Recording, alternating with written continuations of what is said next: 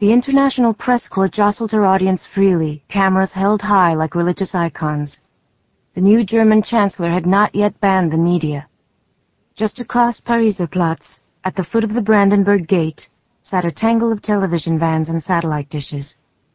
Sophie surveyed them from her podium and understood that she was making history. The first American vice president to descend upon the new German capital of Berlin, she had appeared at a troubled time.